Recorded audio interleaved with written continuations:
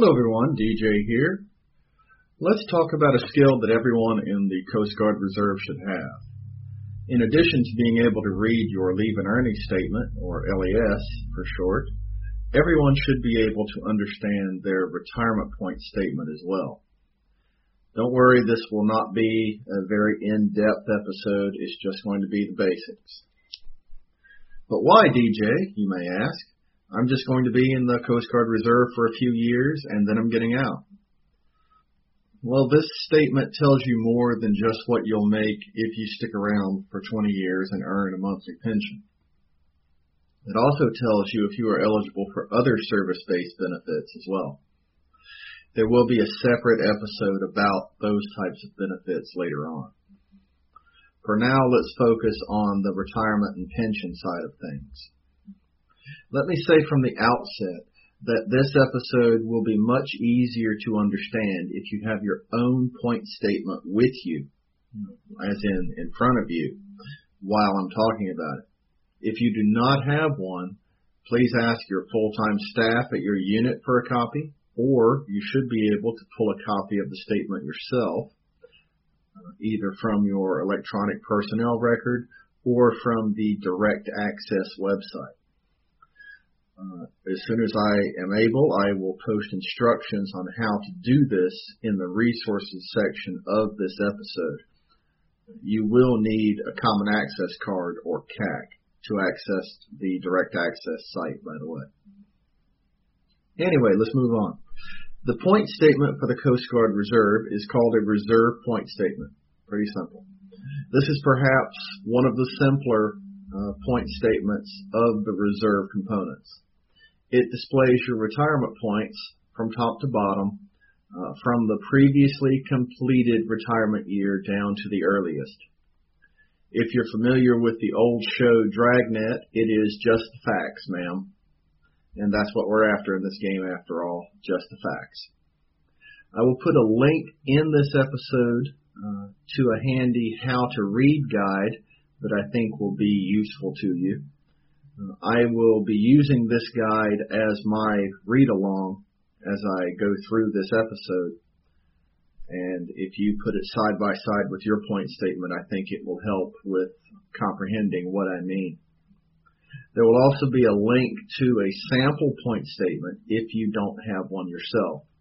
So hopefully you can put those together and gain a better understanding of how to read this important document. Alright, so the top section of your point statement shows your employee identification number, social security number, current rank, permanent unit code, and reporting unit code. That's simple enough. Even if you don't know what all those codes mean, you get the gist of it. To the right of that is your date of birth, pay entry base date, anniversary date, or retirement year end date, as I've called it in other episodes, and your date that your 20-year letter was generated. Below those two blocks of data is another section showing your name and your home address. The next section, which is below all that stuff I just described, is a summary of all the points you earned by type in all years of creditable service. This is a good quick reference for you. Now we move into the meat of this lesson. Below the summary line and separated by a line of asterisks, we see your service history. This is a very busy but informative section which summarizes every year of your service. The last entry should be the time at which you first joined the military in any status. Entries in these columns are usually, but will not necessarily always be, 1-year increments. Whether or not they are full years will depend on whether or not you had a break in service. These summary lines are separated into blocks with the branch in which you served at the head of each block. Across the top of these sections of these blocks, we have the following header information, and I'll just read them as they are. CORESP courses, drill duty, membership, sub-tote, ADJ tote, funeral duty, ACDU/ADT, and total. So, for those who are just listening and don't have a copy of your stuff in front of you, subtote would be subtotal, and ADJ tote would be adjusted total. ACDU/ADT would be active duty for training. So let's go into each of these. The course column shows the number of points you earned from the completion of military distance learning courses, divided by 3 since you earn 1 point for every 3 hours of correspondence learning. After that, we have the drill duty column, which shows the number of drill or inactive duty points you have earned for that period of service. The membership column shows how many membership points you earned for this period, and you can earn up to 15 membership points. In fact, you can earn 15 membership points for each full year in a reserve component. Next are the subtotal and adjusted total columns. Subtotal is just the total of those first 3 columns I mentioned. Adjusted total is just that. It's an adjusted total. But why is it adjusted, you might ask? Well, let's think of a couple of dates. If you're driving or just listening, try to picture this in your head.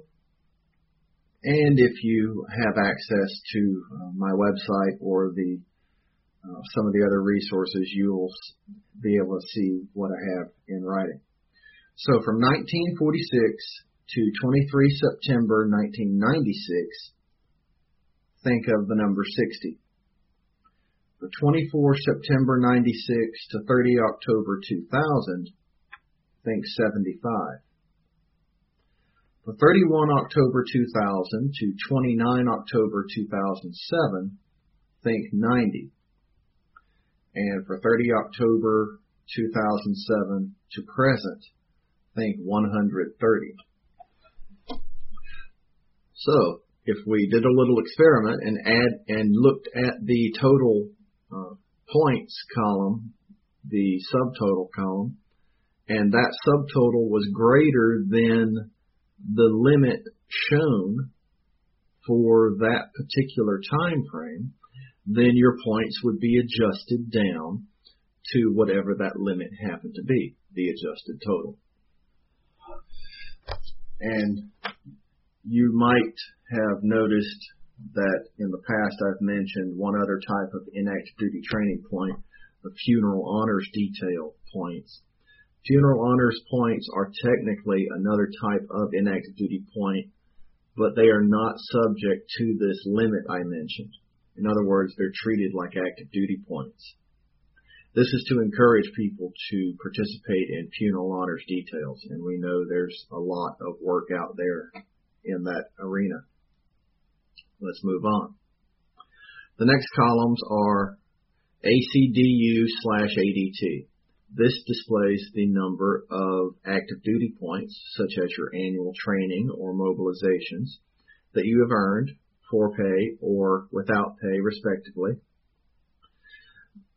The only limit to ADT or ACDU points is the number of days in a year.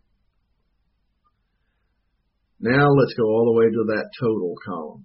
Here you will see the total number of points you have earned from each category, for each category of point in active duty training, correspondence, etc. Keep in mind that the year in which you are currently serving will not close out until your retirement year is completed or until you separate from service, whichever comes first. Also keep in mind that a retirement year is not a fiscal year or a calendar year. Next is the SAT year column. If the time period is a full year and you have at least 50 points for that year, then you should see a Y in that column. If you have a full year and less than 50 points, you will see an N. This means that particular year will not count for retirement purposes, and you will need to serve another year to make up for that bad year. If you have service which qualifies for reduced retirement age, you will need to do some record keeping in order to claim that eligibility later on. Unlike the Army National Guard, your point statement does not reflect eligibility for reduced retirement age and does not break your qualifying active duty into separate entries for easy accounting.